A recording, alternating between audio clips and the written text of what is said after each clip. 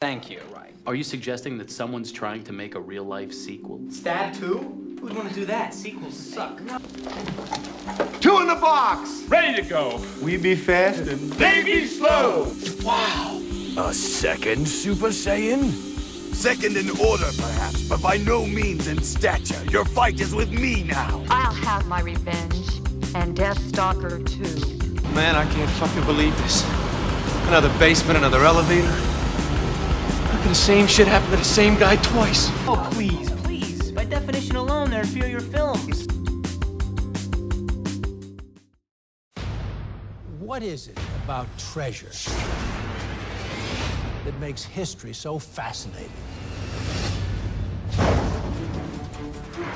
Benjamin Gates has spent a lifetime hunting treasures that have been lost to history. Take a look at this. But when a secret from the past is uncovered... Ladies and gentlemen, I present to you one of the missing pages from the diary of John Wilkes Booth. history will be rewritten. It's the names of the Lincoln conspirators. Thomas Gates. Your great-great-granddaddy planned the assassination. It can't be. We cannot have him remembered as a conspirator in the assassination of the man who brought this nation together. Now, I need to see the page. We have 30 seconds to disable the alarm. Go. You did that in 15 seconds. That's why I tell people to get a dog. his search to clear his family's name Take a look at this. It's a cipher. Clever. has uncovered a secret he never expected to find. There is a book, and it has the information you need. The President's Book of Secrets. A collection of documents for President's eyes only. The truth behind the JFK conspiracy. The missing minutes from the Watergate tapes. And of course, Area 51. It contains all of our nation's secrets. I need to see the president's book. The only way you'll ever see that book is if you get elected president. I'm gonna kidnap him. I'm gonna kidnap the president of the United States. Wouldn't it have just been easier for us to make an appointment? Code 1! Code 1! Gates. Don't kid yourself what we're capable of. Every clue leads one step closer A letter sent by the Queen. You're in danger. You gotta find wherever that leads before they do. to unlocking the mystery the world isn't ready to believe. Ben, wait. That could be a horrible trap. Sorry, I couldn't resist.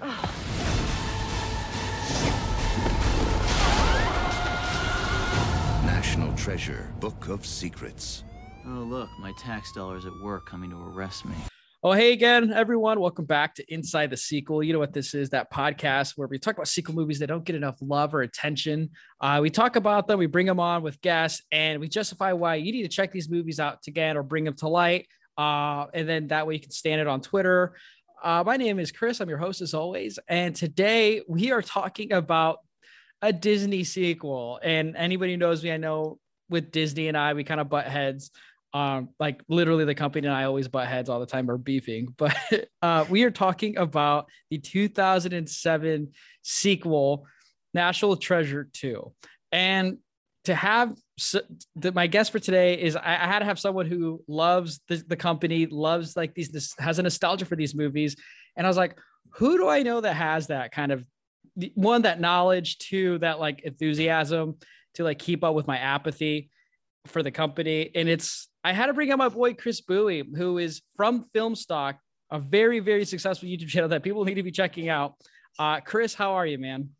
I'm doing damn good. And I'm happy to talk about one piece of true cinema here. I'm a National Treasure mega fan. I consider myself. I've been scouring the internet for years, tweeting, bring back, not hashtag release the Snyder Cut, hashtag release National Treasure 3. So that's what I got going for me. I think we're actually going to get it, which excites me. But yeah, I'm ready to talk about this movie. I have vivid memories of seeing it in theaters at the age of 7. So, and yeah. I'm pretty sure there's a YouTube video of you somewhere like giving conspiracy videos on like what National Treasure 3 is going to be before you even got greenlit as well. Like you're basically maybe in the dark. Yeah. The dark. I used to, no lie. I used to go to this one website called, it was like Screen Rant back in the day. And I would look through and there was different plot like leaks for what it could be. And it was like the Roanoke colony. There was one that was like the Fountain of Youth. And I was like, we're going to get this movie. This was like in 2010 and we're in 2022 almost. And we still have not gotten a movie yet. So this movie is in 2007, which feels like so long ago. Insanity. Yeah. But that's a good thing about the thing I will say about Disney Plus. Like I was so anti Disney Plus when it was coming out and after its first year. And, you know, I bum off my friends' Disney Plus account. And I got to admit, there's some really good stuff on there. And the fact that it exists greenlights so many like properties and works now. No, yeah. I think they're making a TV show called National Treasure, but it's like not going to have Nick Cage in it. And I think they're going to make a third, possibly fourth film, which if they do, like I'll be there opening night and I'll probably have to order like a National Treasure shirt.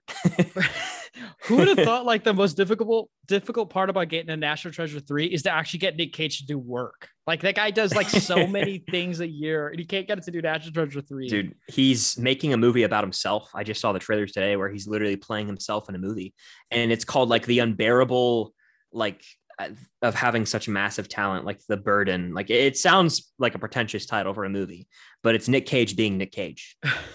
Dude, he's like, he went from like being like such a mega star and then becoming like mediocrity and being a guaranteed nominee every year for the Razzies with like straight to DVD movies. And then now he's doing like A24-esque movies now. Like, dude, it's Pig. such a crazy career. I haven't watched Pig, but he's in Pig. Pig is good. Pig is actually good. So good. It's amazing. I have to add that one to the list. And Willy's Wonderland, and then he did this movie called like The Prisoners of the Ghostland too, where he was going bonkers. I heard he had like bombs strapped to him. So yeah, I would. Yeah, he would be one of the most interesting actors to beat for sure. Like, I mean, he's one of the hardest working actors I think ever because he does so much work in 1 year. Exactly. But also like he's like his acting is like when you think of like acting, Nick Cage is like the definition of acting. If it's over the top, it's subtle, or it's mediocre even, it's still like he has such a wide range that nobody else really has in Hollywood. The man commits, to say the least. He fully commits. Yeah, it's because like when you rack up the kind of bills he has, I mean, you kind of have to be talented, right? Oh yeah, you got to be. You know, I mean, I love watching him freak out. That's a staple. Just watching him go berserk for no reason, especially in National Treasure 2. There's one scene in particular that I just love his acting. Oh my God. Right. But so you're you used to be on my old Bummy Hertastic podcast. That's long gone. And it's your first time being on Inside the Sequel, which is tradition on here with first time guests. We got to ask, man, what are some sequel movies that you stan?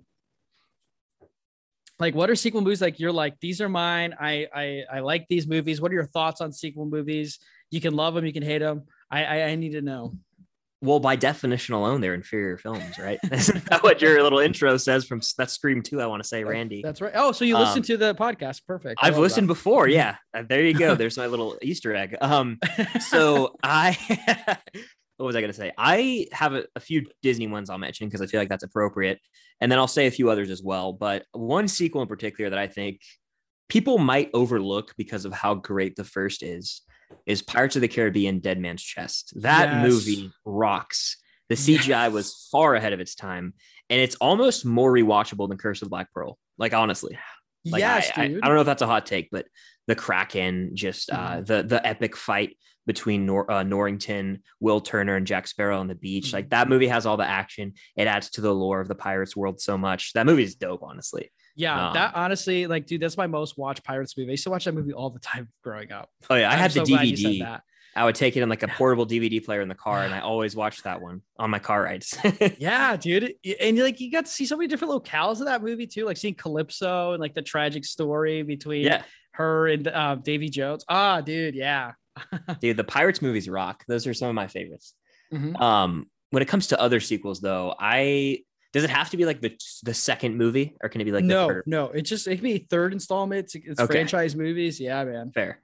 I absolutely love the third Indiana Jones movie, and that's Last Crusade. Mm-hmm. And I rewatched the indie movies over the summer, and I was like, this one's damn near better than Raiders, but it's not, just because I can't do that to Raiders.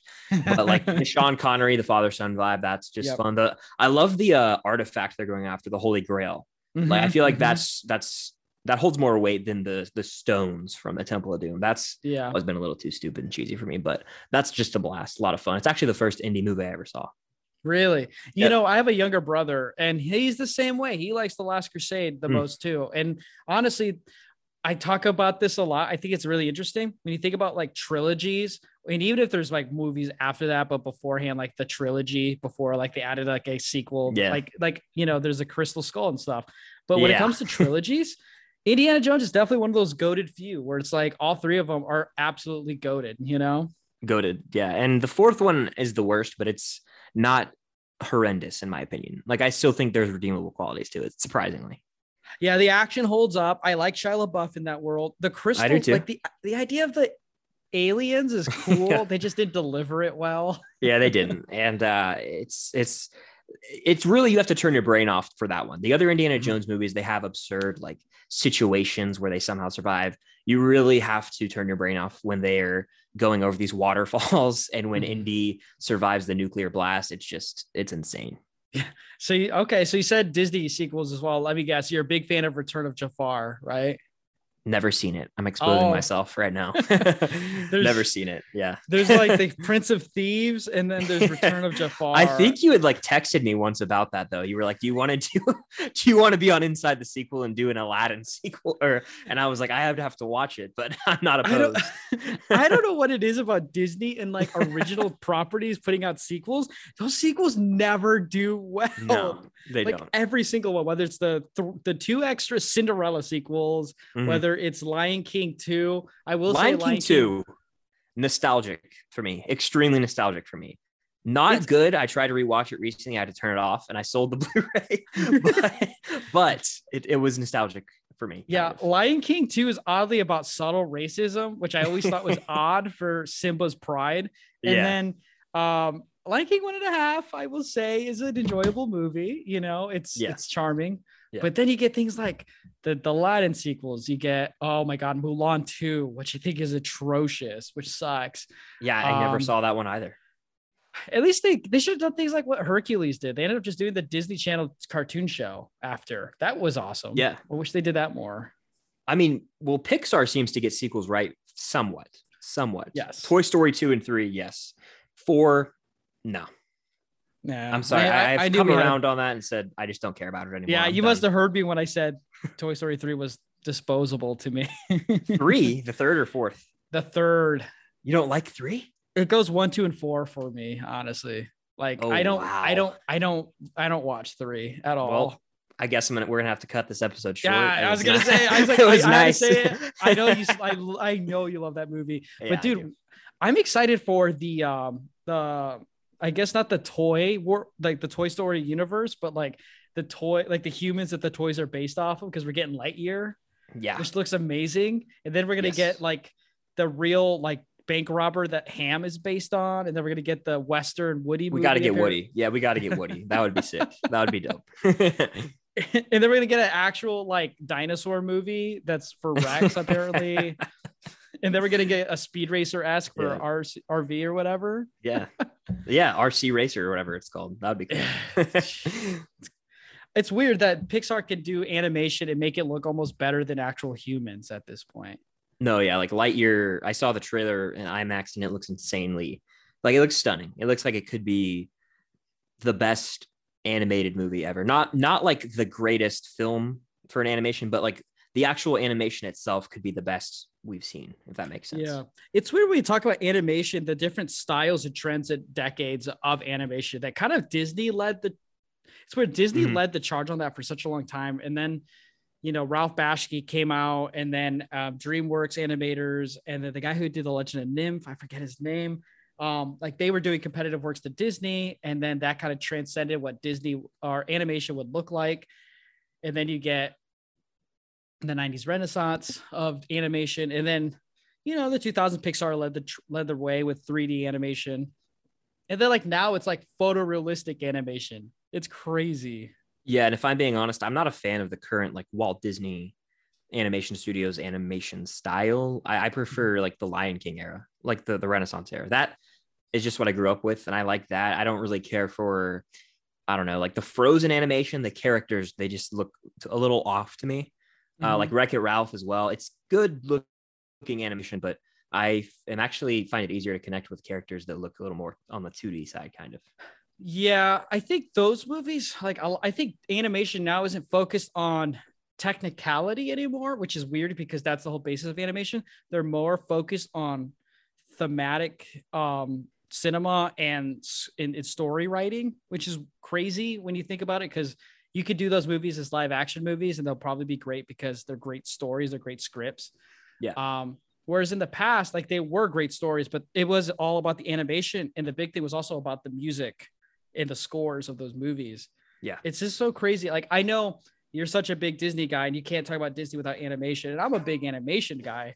And I always like to hear different opinions on that. So with current animation, it's a little tougher for me to, because they all look the same at some point. Like you said, like Disney's kind of look the same.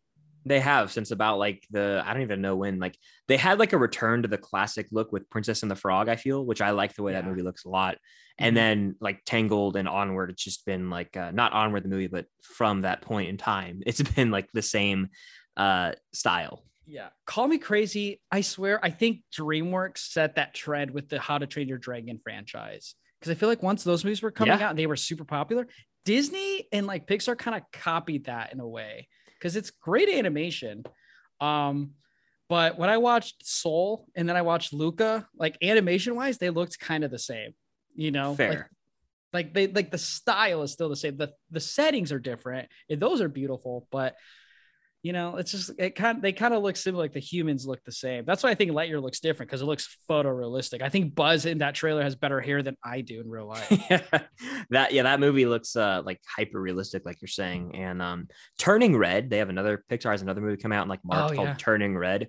I'm not crazy about the animation in that one, but we'll see. It's kind of like Luca, and I don't know how to describe it, but it almost like the faces look a little flat, kind of like Wallace and Gromit or something like that. Like it's weird. It's kind of bizarre and off-putting. At least you know what Wallace and Gromit is. The Curse of the Were-Rabbit remains one of the, I think, underrated animated films from the 2000s, honestly. I don't remember the movies well enough to talk about them, but I can say I remember like them being on around like my brother and his friends, or like at like my parents would go to like group, like they had like a group thing meeting every week, and I would like the kids would be hanging out downstairs, and like that would be on, and I would just be kind of confused, but it was weird. I don't know how to describe it. Yeah, claymation like that doesn't age very well anymore. It doesn't hold up. Yeah, like Shaun the Sheep. Okay, but here's some things for you. So we're talking about National Treasure 2. It came out in 2007. I want to list off a few. Like 2007 was a big blockbuster year. Like I think when I think of 2007, I think There Will Be Blood, No Country for Old Men, because it was one of the best years for Oscars, because it was between those two and they're neck and neck. But for blockbusters, it was low key underrated, because you got this movie, you got Spider-Man 3, Surf's Up from DreamWorks, which was an Oscar nominated animated film. You got fantasy, you got Stardust, which is a blockbuster. You got Transformers in the same year. Wow. And then Pixar puts out Ratatouille. Oh my gosh. 07, underrated.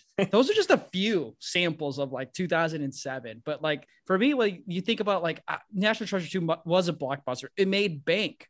But these were other movies that equally made so much money and were part of franchises and, you know, different sort of like nostalgia, like for us growing up. Cause like 2007, I was still middle school, you know?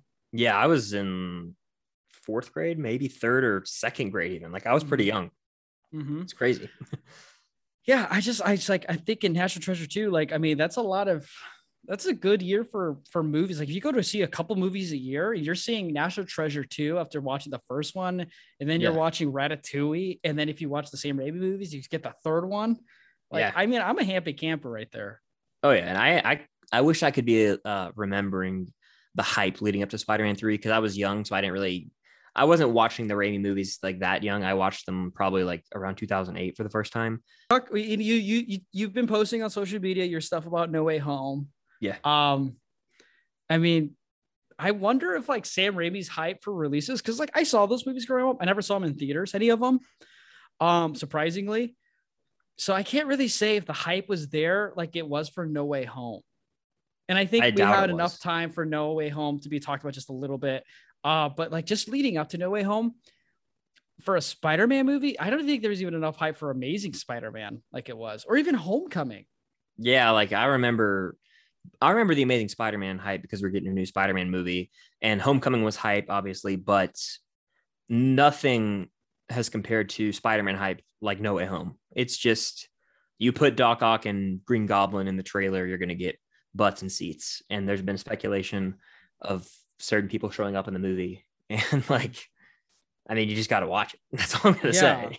Yeah. Like you have, like, if you haven't seen No Way Home by now, like on recording, it's like, it just came out on Thursday, but you should have seen it by now at least 3 times. Yeah. I mean, 4, come on. I'm going on my 5th time probably tomorrow. So, but like, okay, you are more of an MCU guy than I am. I like the MCU a lot, but that's like your bread and butter. That's why, you're at where you're at now. Yes. No Way Home almost feels bigger than like Infinity War or even Endgame. I dare say it feels almost bigger than that. I think I was having this conversation with a friend and they made a great point. They said, if No Way Home came out under the same like world circumstances as Endgame, and it like released in China and everything, it probably would have made $1 billion global on opening weekend. And I fully agree. It made, I think, 583 or 587 million without China, with second a pandemic. Second all time. Yeah. That is nuts. So it's always going to be a big what if scenario of like how much it would have actually made under normal circumstances. But yes, I think the reason this movie has so much hype, more so than, or almost on par with Infinity War Endgame, is because of nostalgia, because there are people who grew up with, the Raimi trilogy and people who grew up with the Andrew movies. And there's, again, heavy speculation. They show up in this movie, their villains are in it. So that is alone, like, people are going to go see it because they've piqued curiosity. And not only that, you have the third movie in Holland's MCU run that was set up pretty well with the end of Far From Home as his identity is revealed to the world. So that alone is going to get people to come back, because Far From Home made all that money without relying on nostalgia or past Spider-Man likelihood and stuff like that. Mm-hmm. Which is weird, because Far From Home for me is the weakest of this trilogy after it's all said and done. I agree. But it does have that cliffhanger kind of like Infinity War did have, which is interesting. But I think it shows how like strong and like safe Spider-Man is for making money and getting people to see movies. Oh yeah. He's like bigger than the MCU, which is sad because he has to share with the Sony, company. Yeah. And it just kind of like makes you think like how like much bigger it is, like if like, and how important Spider-Man is into like the MCU's like profits. Like, I mean, Shang-Chi was great. Shang-Chi made a lot of money, but like, I mean, for a minute I was like, oh, this is a better movie than Shang-Chi. I think Shang-Chi's a better movie, but like, I think I watched No Way Home more times than that. Mm-hmm. I think Spider-Man is like image is the most profitable and probably the most iconic superhero of all time over Superman and Batman. Yeah. I really do think that, because I don't think the Batman is going to do as well as this movie at the box office. And like social media presence. I mean, Far From Home was coming out and stuff like that. I mean, we didn't have things like TikTok even yet, Yeah. or if it TikTok is legit responsible for like millions of dollars for this movie. Seriously. Like it is. Yeah, like if you think about like TikTok and like Instagram and social media, like we didn't have that for like Endgame. We did not have it as much. Like TikTok wasn't really, in my eyes, TikTok didn't really come out to like the pandemic started in like March of 2020 is when it took off. Right. And here's the thing. Oh, how do I say this? Oh boy, how do I say this? Remember when Tom Holland was about to be held hostage by Sony basically in doing the Spider-Man movies? It basically, Twitter single-handedly beefed them into like being part of the MCU again. Like for a week, it was like Tom Holland's no longer the MCU. And then Twitter's like, Sony, screw you guys. We're not going to see any of your freaking Spider-Man movies now. And then the MCU is like, just kidding. We already had like a contract ready for it. Remember when that was like the biggest obstacle for like the MCU was like getting contracts secured, but now they just kind of were like throwing money at every MCU, like Marvel product and just owning it now. That was a really dark time. I was like upset for a week until they resolved it. It was really bad. Like I was like, I was pissed. I remember I was like talking to my friends. I was like, they just screwed up everything. I mean, we're not going to be able to see how are they going to continue Tom Holland as Spider-Man with this influence of Tony Stark and him being like an Avenger. How are they even going to deal with that? It's not going to make sense. And I kept like getting all upset about it. Oh, dude. Yeah. It was such a weird time. And like we're at now, it's like, yeah, like throw this in, whatever. It's going to crack $1 billion easily. I mean, as long as the the Venom property stays in Sony, I'm happy, because I've seen those Venom movies and I'm like, I watch them ironically at this point now. Yeah. Like it just, well, I mean, just, if you want to be a real film fan, you would acknowledge that Venom 2 is great because PTA says it's one of the better movies of the year. So come on now. God, PTA. He puts out a movie called Licorice Pizza, which I'm excited for. I've actually seen that movie early and I did enjoy it quite a bit. Yeah. It gives me Boogie Nights vibes, man. Yes. And Bradley Cooper steals the show in that movie, I think. Dude, it's weird. He's in that and Nightmare Alley. And it's like, we haven't seen him since A Star Is Born. I don't know what's going on with his career. I hope it doesn't go the way of Ryan Gosling, where he's doing amazing works, then he's gone for a few years, and then shows up in something. Yeah, I hope he has like I think he's actually directing a movie next year, maybe, which I'm excited for. Yeah. Wow. I don't know. I just think it's just crazy. Like that's where we were with movies. And then now like, look where we are with film, especially because it's like, I like talking. One of my biggest things about movies is not only just watching and talking about them, but it's about time and place. And I love to talk about numbers. Yeah. And when it comes to numbers in like the movies, I mean, you're the guy basically that we need to talk to about it, because like you're all on Disney's ass about numbers and like what's coming out and like what's profitable. It's like Disney and Pixar and the MCU, they basically kind of are controlling in the pandemic what's going to be successful for theater chains to like make profit and put movies out, because of the whole stream and theater split. Mm-hmm. Now it's kind of going back to in theaters only, which feels interesting. I'll say this. I think Warner Brothers has screwed themselves royally this year because they decided to release all their movies on HBO Max simultaneously. Horrible move in my opinion, because the Suicide Squad didn't do well at the box office because most people were like, I can just watch this in the comfort of my home. Dune would have done even more numbers in the box office if they didn't have that option. And I guarantee you right now, this might probably come out after The Matrix 4 comes out. That movie is going to bomb at the box office. And I'll tell you why. No one cares. Okay. I'm not hating on The Matrix, but I'll say this. Families, it's Christmas week coming up. They're going to go see Spider-Man No Way Home. Fans are going to go see that over and over. If you have a younger kids, you're going to go see Sing 2 that comes out, because that's an animated movie with music. Right. And also we're getting the King's Man, which I think honestly people are probably more excited for that than another Matrix movie, because it looks generic as hell. It looks like a John Wick. Like he doesn't look like Neo. So I mean, like people aren't even. That's my complaint. Yeah, it doesn't even look like Neo. Like my dad, who he likes all three Matrix movies. He was like, it literally looks like John Wick. I don't like that, and I'm like, totally get that. It's going to bomb. I mean, it might not even do 20 million opening weekend. That honestly, that would be impressive if it did 20 million opening weekend. Yeah. Are you a big Bond guy? Because I'm not. Are you Bond guy? I like the Craig run, and I've seen a few of the other ones, but I'm not like a diehard Bond fan. Because like I heard No Time to Die could have made way more in normal circumstances that it didn't. I hear one way it's because it released in October. You don't release a Bond movie in October. That's a November, December release. But then it's like, it was in theaters only, but people weren't coming to the theaters during that time. I saw it in a full theater, in an IMAX theater opening night. And so like, I don't know. I think that the hype for Bond just kind of fizzled out, unfortunately, because the trailer for that movie came out in like 2019. And so it just, people that's like, true. Oh, that's coming out. They just forgot about it. Right. I think if you're not a Disney owned property that's being pushed out, and I agree with you with the Matrix thing, he doesn't look like Neo, so I'm losing interest. But then you hear speculation of like, oh, he's actually like part of the Matrix is now a John Wick universe movie, yada speculation. But like, it's like, I feel like Dune is one of like the last one of the last movies standing that shows like real great movies have to be witnessed in theaters. Kind of can convince people that because it made a lot of money. And it's a Denis Villeneuve film, which one, a lot of film fans love, but two, he doesn't do well at the box office. But I mean, Dune is a big known, it's a book based on a book. People are going to go see it. It's a big IMAX spectacle. I feel like it made enough money to push people back into theaters in a way.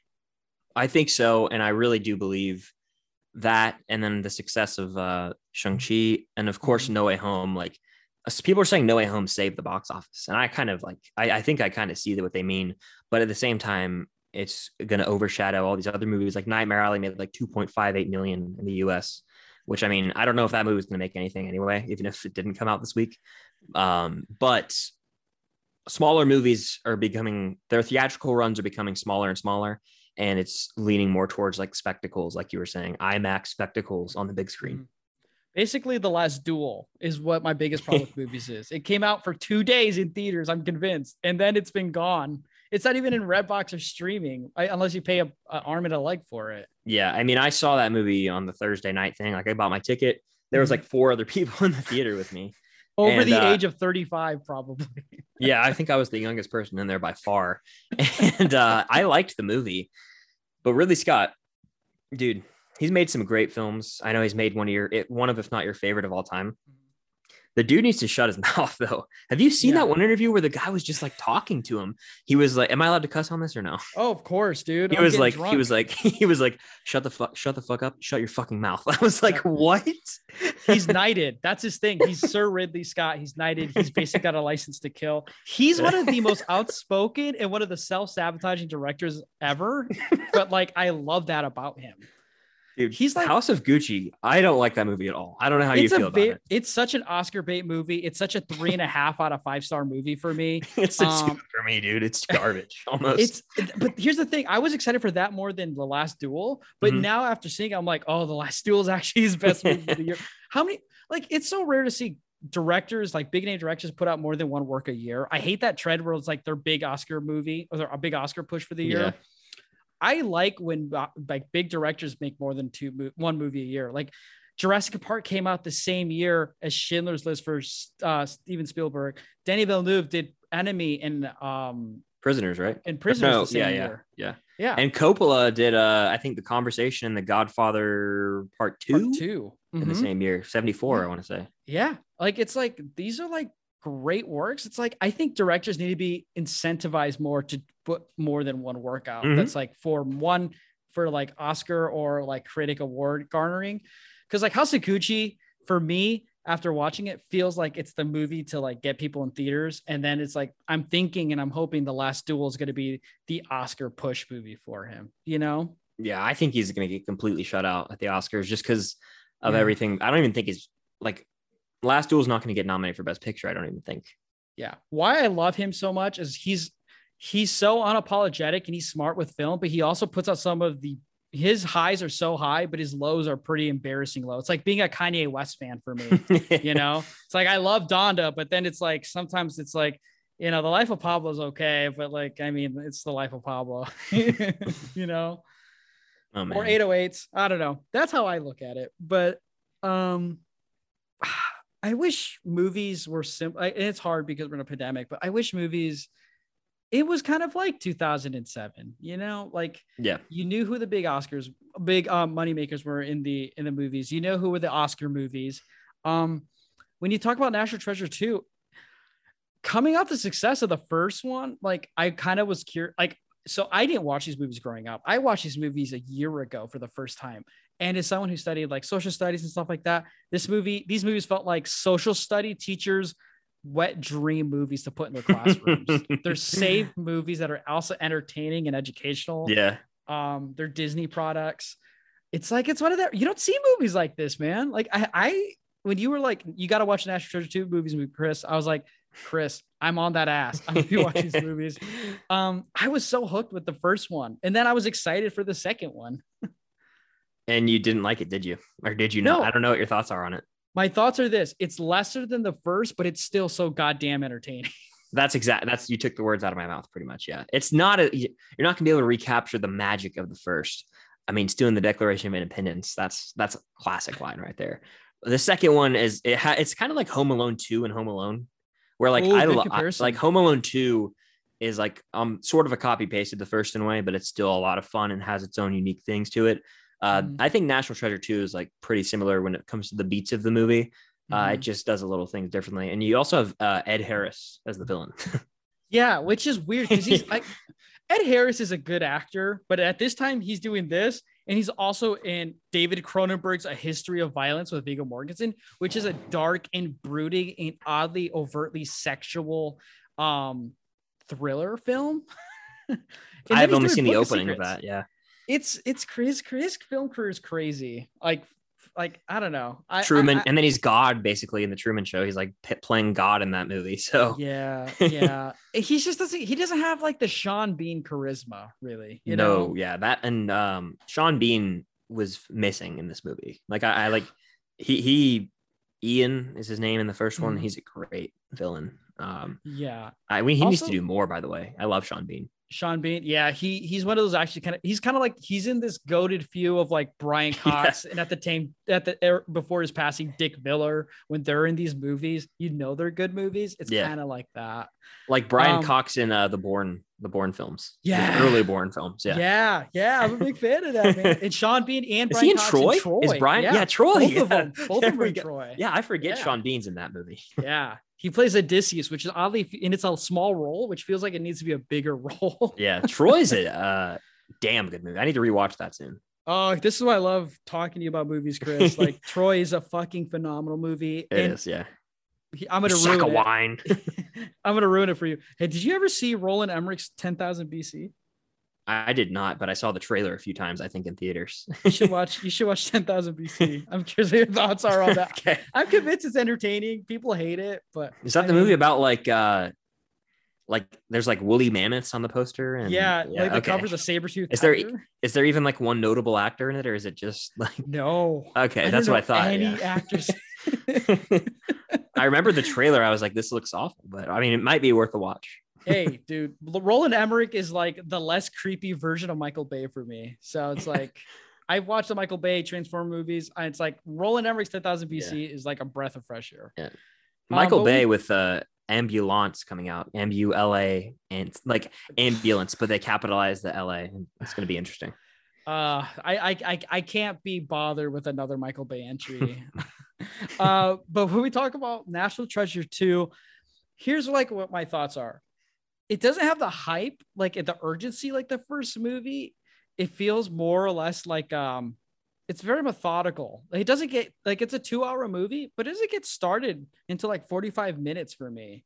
It feels like rehashing of like the first movie, the beginning. Like this movie's all about just clearing the name of the Gates family. Yeah. I mean, that's cool. But it's not as like, it's not about like, oh, like where we've been like, we know they've been a shunned family name, but like in this movie, it's like this one guy who has proof of evidence of the Lincoln assassination just said like, we're criminals, basically. It's like, okay. There is a more far-fetched nature to this one, even though the first one is like highly far-fetched. This one, this one somehow, I think personally tops it when it comes to believability. And there is like a lack of urgency a little bit. Like I'm not crazy about the scene early on where they break into Diane Kruger. What's her name again? It's escaping me right now. Oh, it's Dr. Abigail Chase. Abigail Chase. Yeah. They go to her like house, and she's with what's the actor's name? Ty Burrell, I think his name is. Yeah. And he's just a goober in this movie. So there's he really is. He is. So there's that whole plot line going down, and then it really kind of kicks into the next gear, I think. If I remember correctly, sort of when they go to like, is Buckingham first? Buckingham Palace is no, first, they go to Paris first. They go to Paris. And that's when they have the exchange with like the two bike cops. Yeah.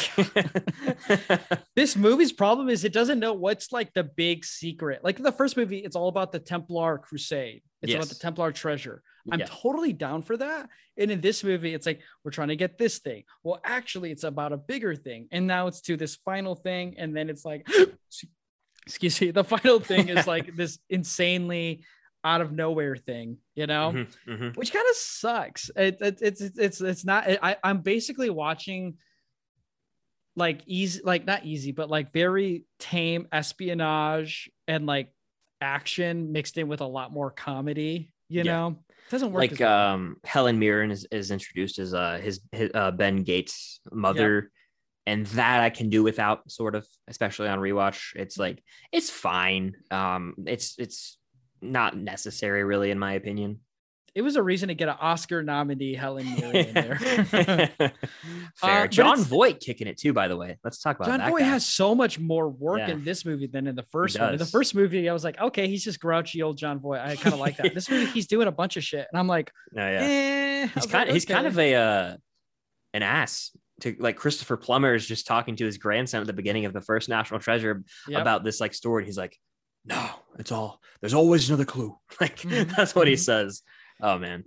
Yeah. Rest in peace to Christopher Plummer though, yeah. you know, but yeah, it's just, the first one had like that magic to it. In the second one, it's more about like over the top, like moments, you know, because in this movie, I think a lot about the over the top parts. And I can't help but think it's more or less like in the first movie, the treasure hunters, they're competing with Ian and Sean Bean's character, and like that chase is there. In this movie, it's kind of like, I can't really describe it. It's like clearing a name is like the main thing. It's not even like getting in front of, because Ed Harris does not feel like a pursuit. He doesn't feel like a threat as much in this movie. No, I agree. Like the first one, I'll say the second one, like you said, the first one's like treasure hunting, which I agree. The second one, it feels like conspiracy theorists, like a movie made for like conspiracy theorists, because in the first movie, you get like this epic backstory on like the Templar Knights, I believe, and all that. And the Masons, the Freemasons, right? Yeah. And then you get this like, I love the opening with like Charlotte, I believe. It's in the snow, and like that right there. There's so much conflict created, and it goes like that kickstarts the movie, and it's a chase from there on out. Like you said, there's constant urgency. In this one, we get a really cool opening of like the assassination of Lincoln, and like how it's like in the lineage, but it doesn't really kick into gear after that for quite some time. It's a lot more meandering, and I hate to use that word a lot, but it does meander a little bit more. Yeah, it's kind of like it really like 45 minutes of the movie. They're like, okay, proving that we didn't kill Lincoln isn't entertaining enough. So now we got to create a new pursuit in the middle of this current pursuit. And that's like, for me, it's cool because you get to see these crazy things. Like you said, like proving that, you know, John Wilkes Booth was the main conspirator, when obviously he is, but now there's like proof that he might not have been. Yeah. Because of the Gates family. That's an interesting thing. I wish they kind of ran with that, but then they're like, well, now we got to start talking about, you know, like different wood structures that were used for the most powerful people to prove like there's like a hidden treasure somewhere. And then they're like, well, where's that going to be at? It's just, it's crazy. I think it's like Disney was like, we need to start showing more national landmarks in this movie more. And it's like, that's cool, because like as somebody who likes history, that's entertaining, and that's what works for me in this movie. I feel like I get to see a lot more. But like, I guess in the aspect of being a national treasure movie, I don't feel like there's not much treasure chasing. It just feels, it's almost like a Who Framed Roger Rabbit movie in a way. Yeah. The best, like the first chase scene that I can at least recall from the movie is when they're like driving through the streets, and it ends with like Nick Cage he holds up the pieces of wood and runs through a red light, and it takes a picture of him so they can like try and use that to scan it. And I'm like, I don't know. Do red light cameras actually take pictures of your face? I didn't know if they did. God, I've always wondered that. I've wondered that my not. whole life. Like, how do they actually get the info? What if your license plate is on the back of your car? Is there a camera on the light? Like, I've always wondered. Like, that's something that this movie created in my mind. But that's oddly the charm of this movie. Like, these are things that we question whether they're realistic or not, but they make it feel like it could be. Yeah. That's what I like about the second one. Like also the car chasing is awesome, you know, this movie. It's crazy because it's like the stakes are higher. It's like, not only do we have, you know, to prove our name, and Phil Harris is chasing us, or Ed Harris, excuse me. Or is it Phil or Ed Harris? I already forgot. I think it's Ed. It's Ed Harris. Yeah. He's pursuing us, but he's not like pursuing us like he's going to kill us. He's more or less like trying to stay at arm's length so he can like ride the wave of finding everything with us. And then the FBI isn't as pursuant as they were in the first movie. They're more or less like working subtly with, you know, Ben Gates. Yeah. Less Harvey Keitel in this one. Yeah. Which I thought was an odd casting for a Disney movie. Yeah. Harvey Keitel. Like, imagine if that, I feel like they couldn't get Al Pacino, so they went with like Keitel or something. Like, that's such a good one. It's probably true. Like I mean, they're like, what kind of like nostalgia, like this, like National Treasures, like those movies are like, it's one of those rare, like fun, like fun for the whole family, quote unquote. But like, it really is like a movie that's for everyone. It's so safe to make money and like be entertaining. But in this movie, so Riley is back because it's weird because the first movie, they're super rich. Abigail and Ben are together, but this movie does what I hate what every sequel movie, not every sequel, but like a lot of sequel movies do, is they kill the characters who survived in the first movie or they like break them up. And in this second movie, they break them up. And my thought was like, well, aren't they living together? And now she's kicking Ben Gates out. I'm kind of like, is that how it's supposed to go? Or like, what's going on? It's like, everything was so good. Yeah. Like the issue with that is it creates like predictability to the movie. Like that's something that bothers me. Like they are going to be broken up. They're obviously going to get together by the end. It's just, I don't like when movies do stuff like that. And I can't stand when they kill off characters though, which I just went on to another side rant, but I'm going to save that for another time.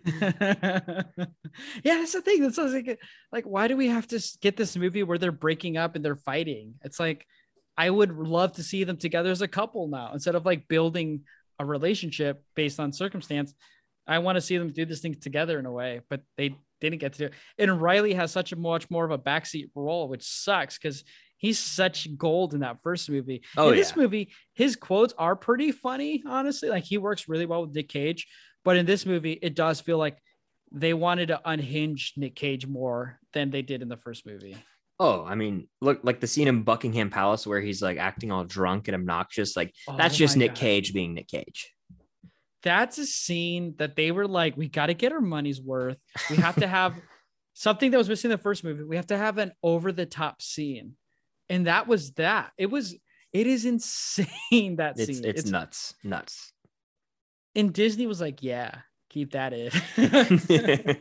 I will say though, this movie has one of the coolest like moments in National Treasure lore for me when they do kidnap the president, which is like something that happens, and then they go to like the tunnels underground. I love like realistic like physical sets. That reminds me of Indiana Jones when they go and they're like they have the flashlights that illuminate the cobwebs and you can just see this clear beam through all the dust, and they find another clue. I really do like that scene. Now it's unrealistic as hell, arguably more unrealistic than stealing the Declaration of Independence, that you're going to be able to like kidnap the president of the United States. Like that's just never going to happen.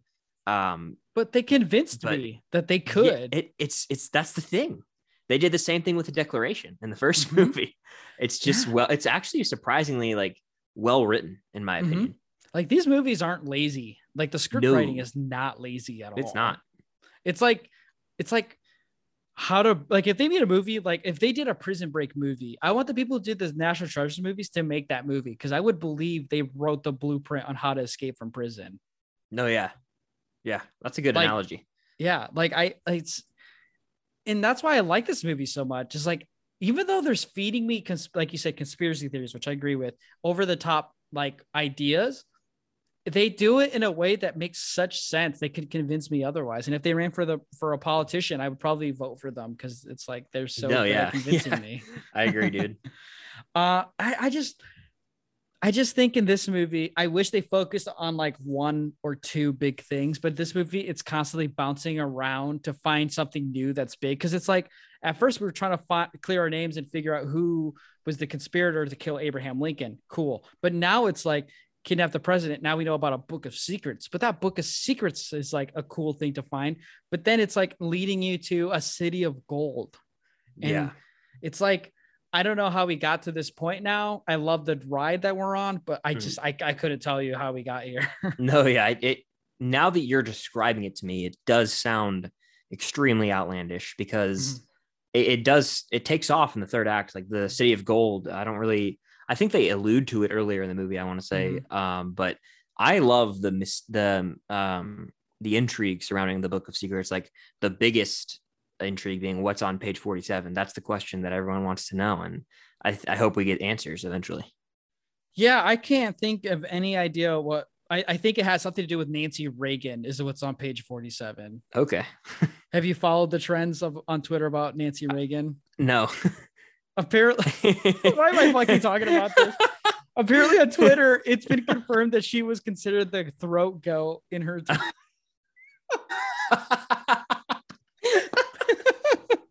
That's great. Page 47 of Book of Secrets is Nancy Reagan was confirmed the throat goat of her time. Christ. Jeez, I'm glad like we have such a Twitter following that we keep that shit up. but you know, smart of this movie to like, I don't know if they knew there was going to be a third movie or not, but like the fact that they held on to like what's on that page and like kind of like leaving it alone, it was kind of cool. You know, it's like every like Alex Jones follower's wet dream is like National Treasure 2's Book of Secrets. Oh man, that's great. I love the memes that surround Alex Jones. The man's a walking meme. I mean, he's basically in the MCU now with J. Jonah Jameson, No, yeah, right? That's like, exactly what my brother said. Because if you stay to the end of the credits of that movie, there's like a paragraph where they were like, if anyone is like the likelihood of someone, it's completely coincidental. And my brother was like, they literally made him Alex Jones. Like, dude, he would have like some sort of conspiracy, like the chemicals in his web slinging is like making people angry or something like that. Yeah. But here's my big question with besides page 47, besides like what else is like where the city of gold is. I want to know, is it confirmed that is that George W. Bush is the president that he kidnaps? Because he didn't have a Texas accent. I think he has to. He was oddly super him. intelligent as president too. I think they were implying that, but the country music is what really, I think, was it Vince Gilligan or not Vince Gilligan. Vince Gilligan is the writer director of Breaking Bad. Vince Gill, is that his name? Yeah. Is that the guy they had? He comes out and does like a song or something. I honestly don't know what president is, but the actor who plays that president is like the generic. He either dies in every movie he's in, or he's like an elderly figure. Like he's in the Star Trek reboot. I'm pretty sure he's I forget the character, but I'm pretty sure he dies. And like he pops up in these movies. He has a very commanding voice. I like him as the president, honestly. But I don't know what version of the president they were going for.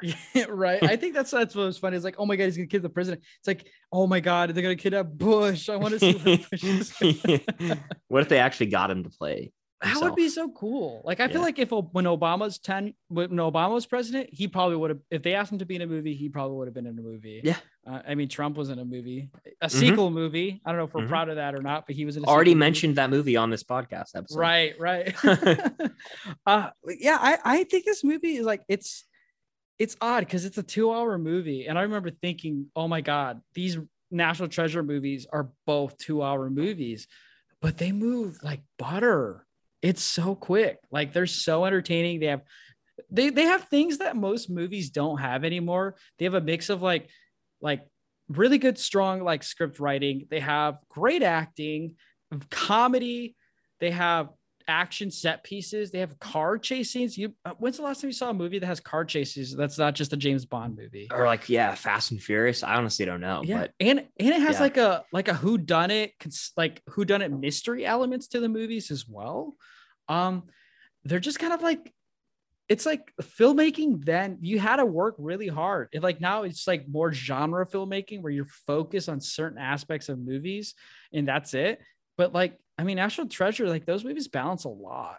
Oh yeah. Like, I feel like movies nowadays are just, we get so much generic kind of just crap, honestly, like disposable movies. Like these are like critically, you could critique them all you want. You know, people out there do, but they're so much fun and they have like a charm to them that certain movies just don't have nowadays.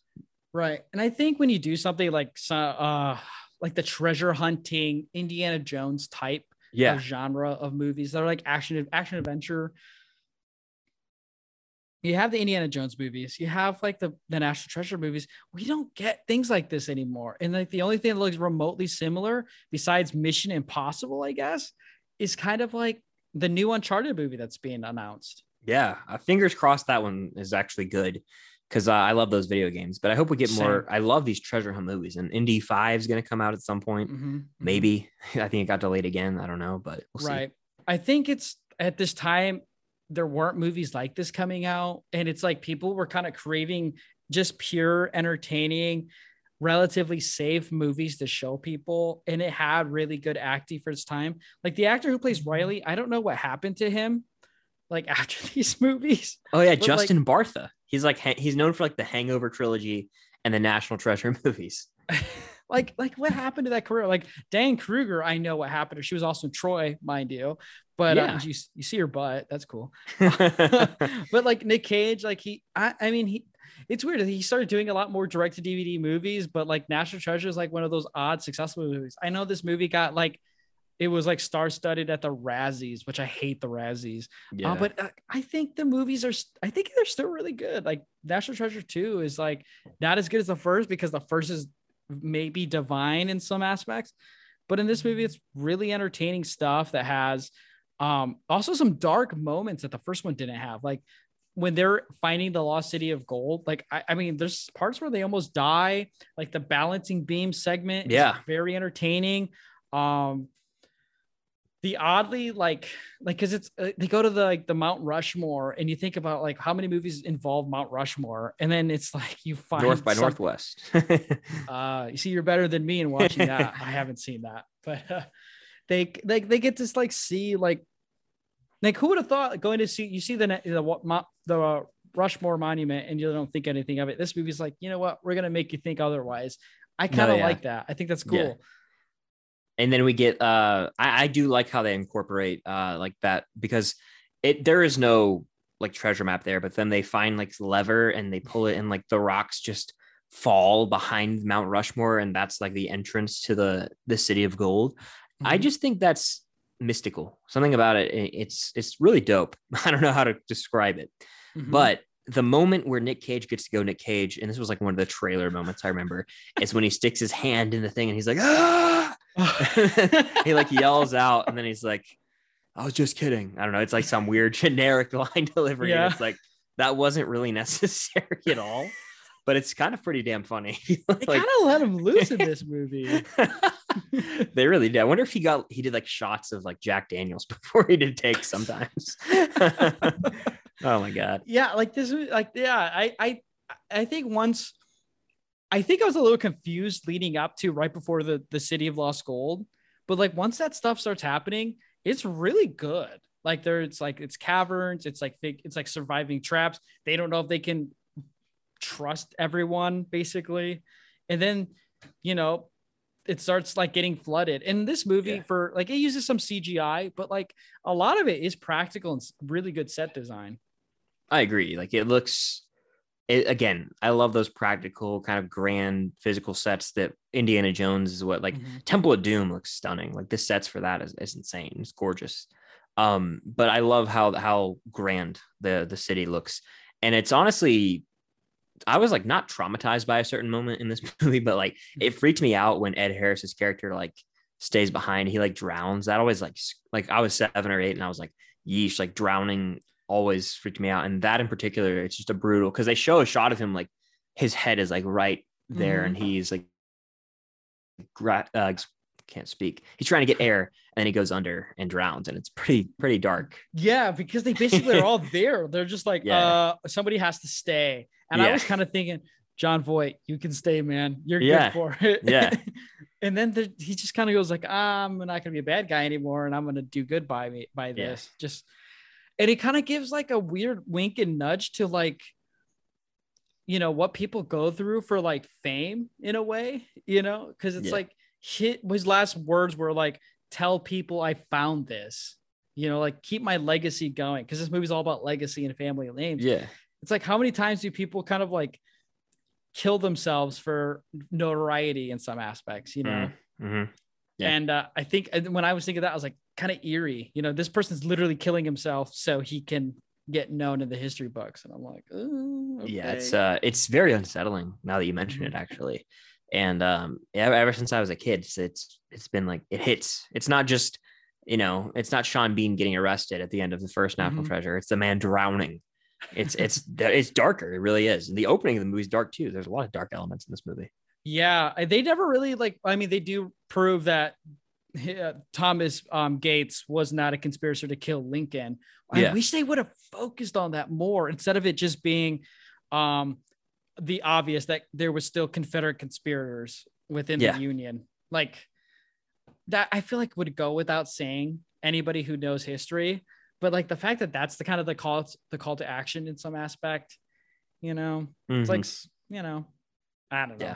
It's just, I wish they kind of explored that, but that's also because like I'm a big US history guy, and this movie is more focused on like indigenous Aztec like treasure, Yes. But it kind of shifts around like we talked about. Like it doesn't know what it wants to be at a certain point, because I liked what they were setting up, like you were saying, with the conspiracy theory vibes, and then it has to have the core element of national treasure. I mean, it has treasure in the title, so they're going to have that treasure hunting in it. True. I do wish that we got just a straight up conspiracy theory movie. And isn't Riley, like, he wrote a book about conspiracy theories, right? Yeah. So, like, and he kept referencing people. If you read the book, you would have known. Exactly. Yeah. And that's how I feel when I talk to my friends about sequel movies, and then they kind of give opinions like, if you would have listened to my sequel podcast, like talk, like you say you do, you would have known about this. Yeah. I'm calling them out right now. I know people don't listen, but Nathan Jones, maybe.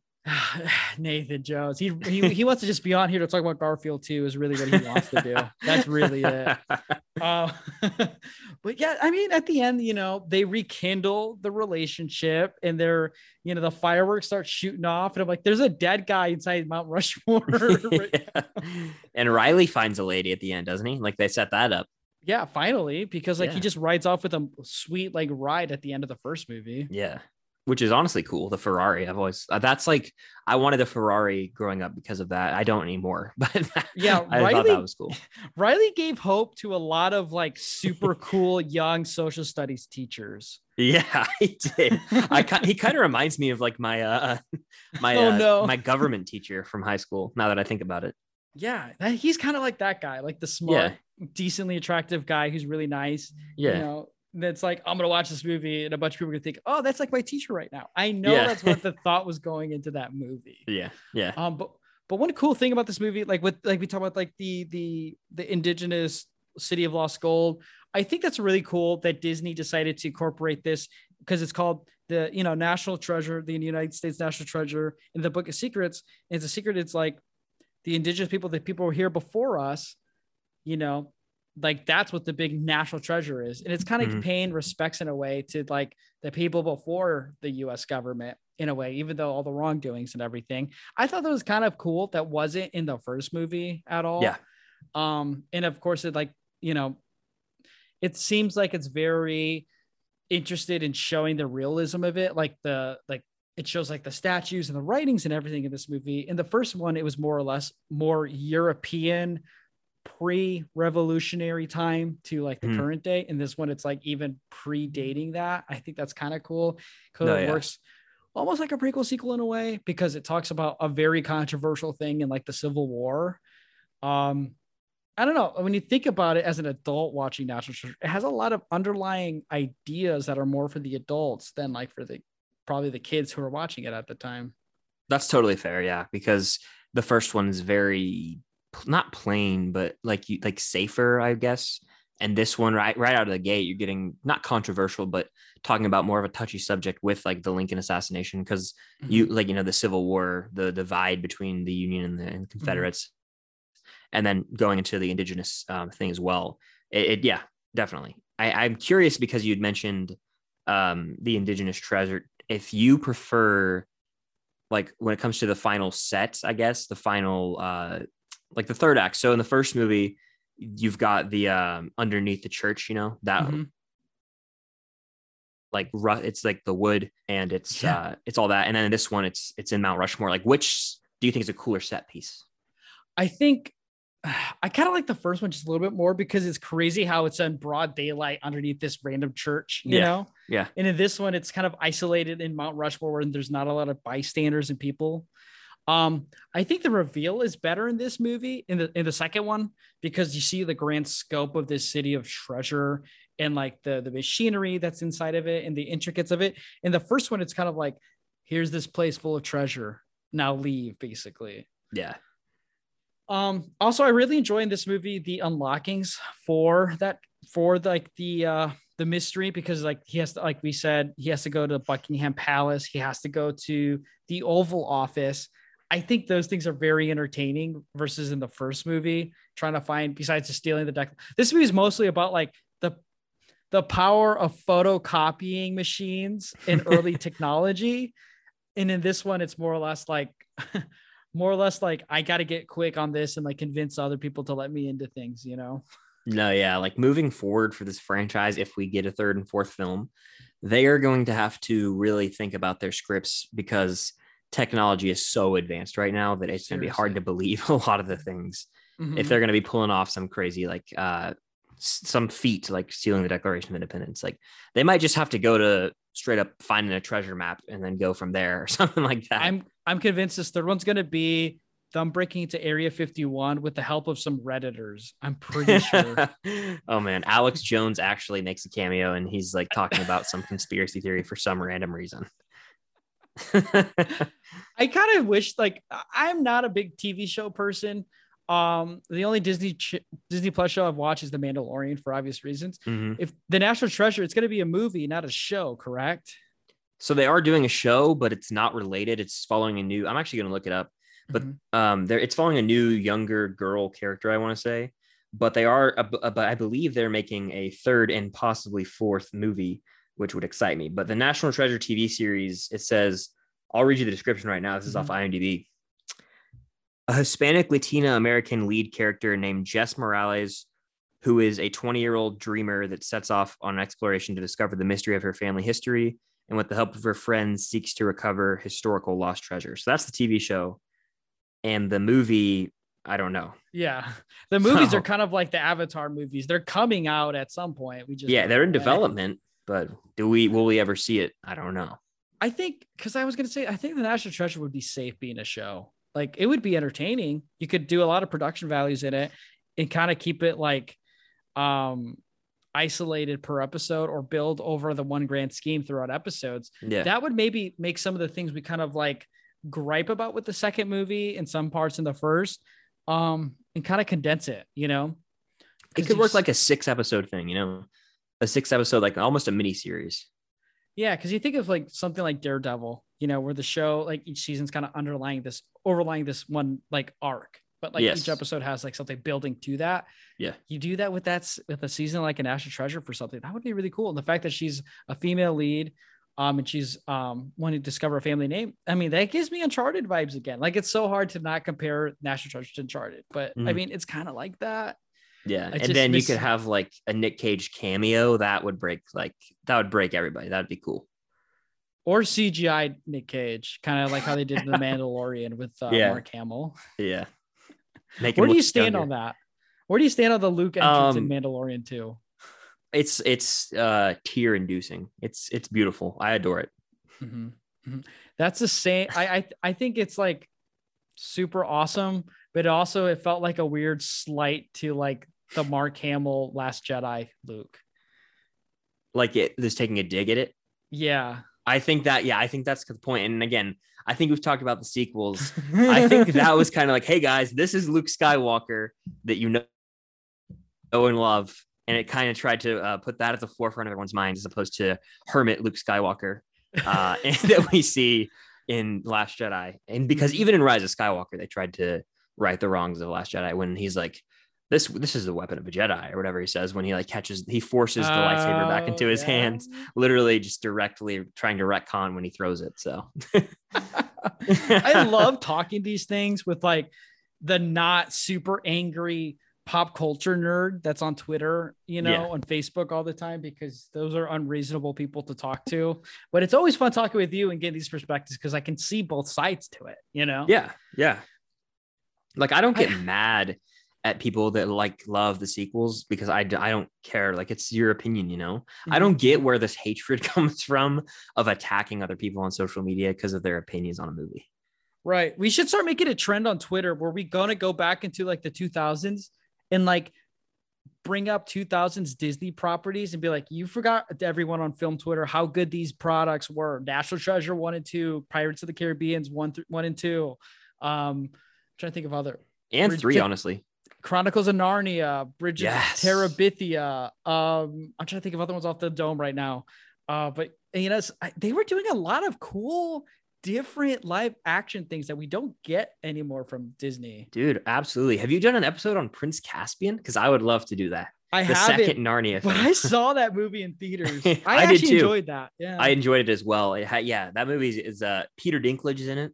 Game of Thrones at the beginning. I mean, the gut wrenching scene where they like charge the castle or whatever, and like they have to close the gate. Like that movie is actually fairly epic for we don't get stuff like that ever. Like a high budget, epic, like kids family movie with like battle sequences like Lord of the Rings and stuff.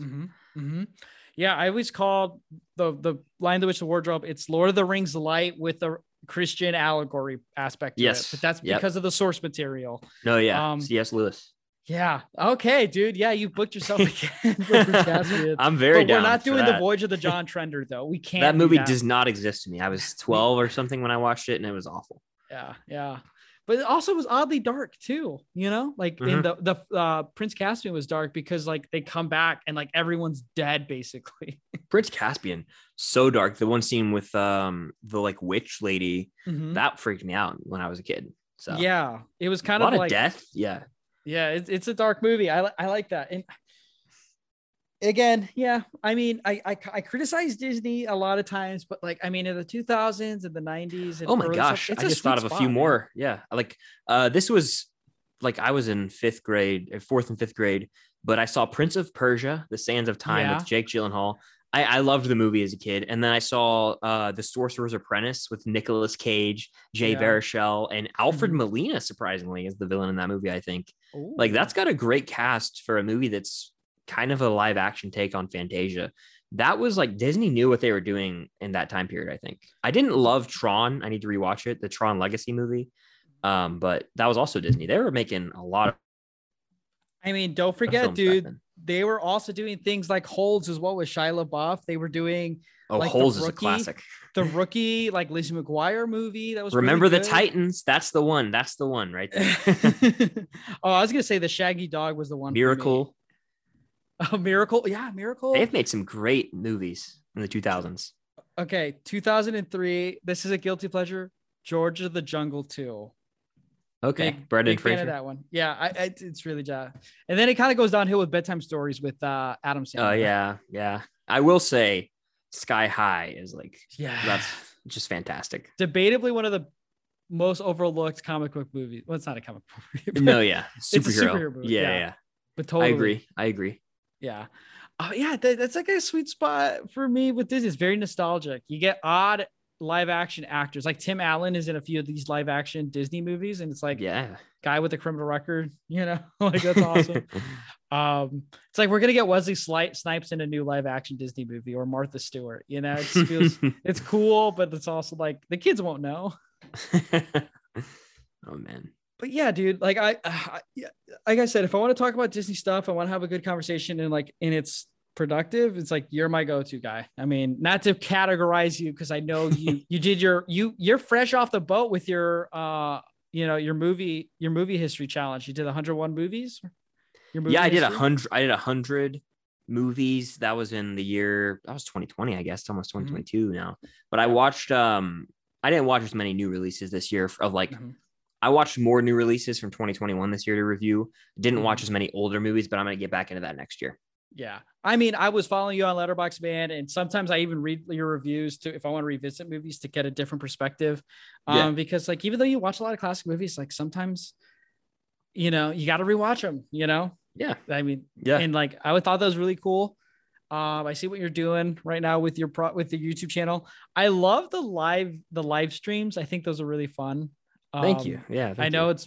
I know like you have different collaborators on there. I like to tune in a few times. I watch the videos with you and your girlfriend. Really entertaining stuff, man. And I see you sometimes on my For You page with the TikToks. Thank you. Yeah. You're like what, like I always like tell my friends because we're a little bit older, but we're like, I'm the one that tells them about film TikTok and stuff. And I'm like, there's some people with like weird takes. Like they're younger than us with weird takes.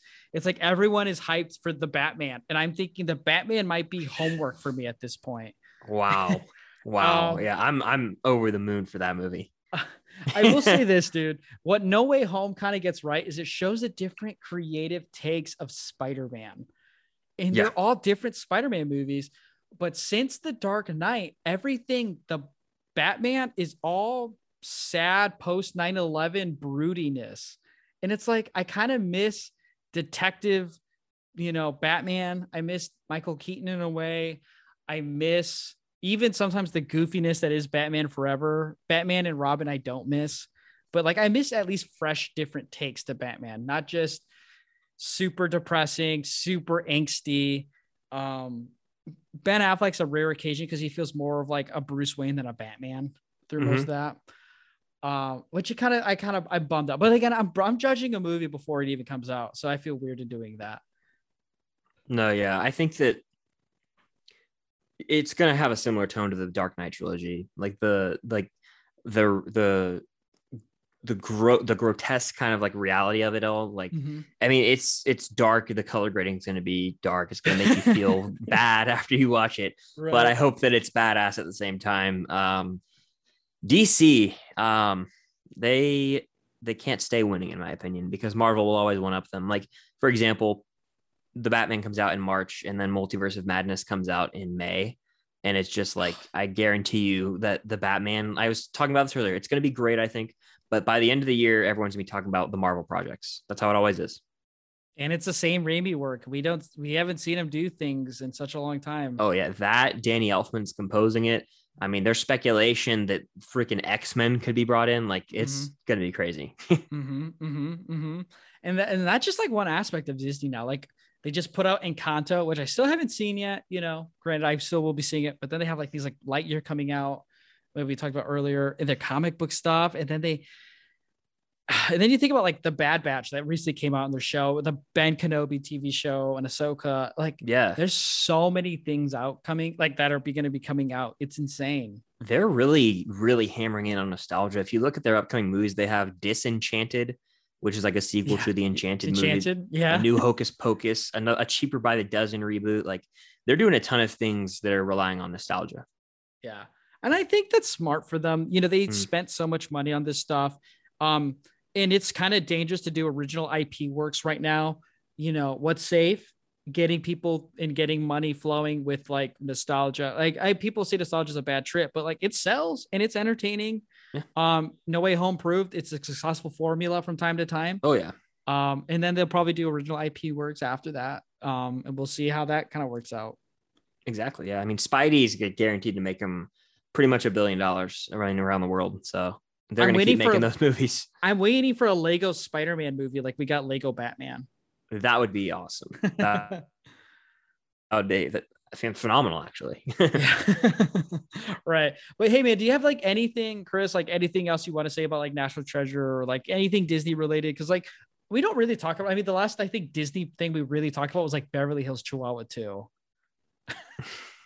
Wow, that's I never even saw the first Beverly Hills Chihuahua.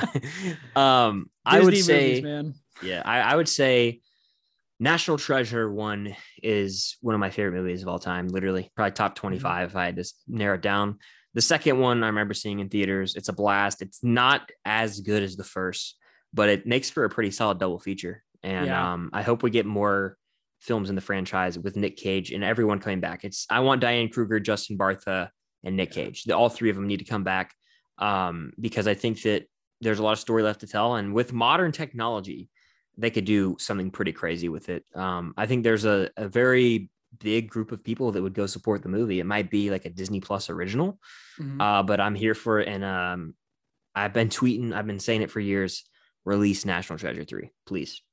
Yeah, it's one of those things that should be easier to put out by now. It should have been. I thought it was going to come out in like 2011. I honestly thought 4 or 5 years it'll come out. Yeah, well, yeah, I'm agreeing. Like I said, I was late to the party with National Treasure, and when people said it was like certified gold movies, and I didn't believe it, and then I watched them for the first time, and I'm like, holy crap! I was like, why didn't I watch these as a kid? I would have had such better childhood because of it. Fair. Yeah. But hey, man, I am so happy I had you on here to talk about this stuff. It really does mean a lot. It's a lot of fun just talking about movies with you, and let alone like current movies, because in this podcast, we talk about a lot of older movies or like things I didn't even know about that existed. But it's nice to kind of like talk about a sequel that's like very well regarded, and then like also tie in a bunch of things that are relevant for today's movies. I want to thank you a lot, Chris, for closing out this month for me. It was a really good time. I mean, I don't know how else I would have closed the year with podcasting if we didn't have you on, honestly. So I'm glad we could have got you on here. Absolutely, dude. Thanks for having me. I know we'd been trying to make this National Treasure 2 thing happen for like months now. I'm glad we finally got to do it. I'm down to come back for not only Disney, but any sequel. And yes. It was a blast. I always love getting together, chatting, shooting the shit. You know, it's fun. There you go. That's the vibes I want going into 2022. And congrats to you, man, for graduating. That's awesome. And I'm excited to see what with more time, dude. I can't wait to see what you're going to be doing on the YouTube channel. Thank you, dude. That really does mean a lot. Yeah. And for any people that don't know Chris, like he was an early supporter of mine, and like now he's even bigger than me, and I just can't be happier. Like I think that's really cool when creatives kind of put themselves out there and they just blow up.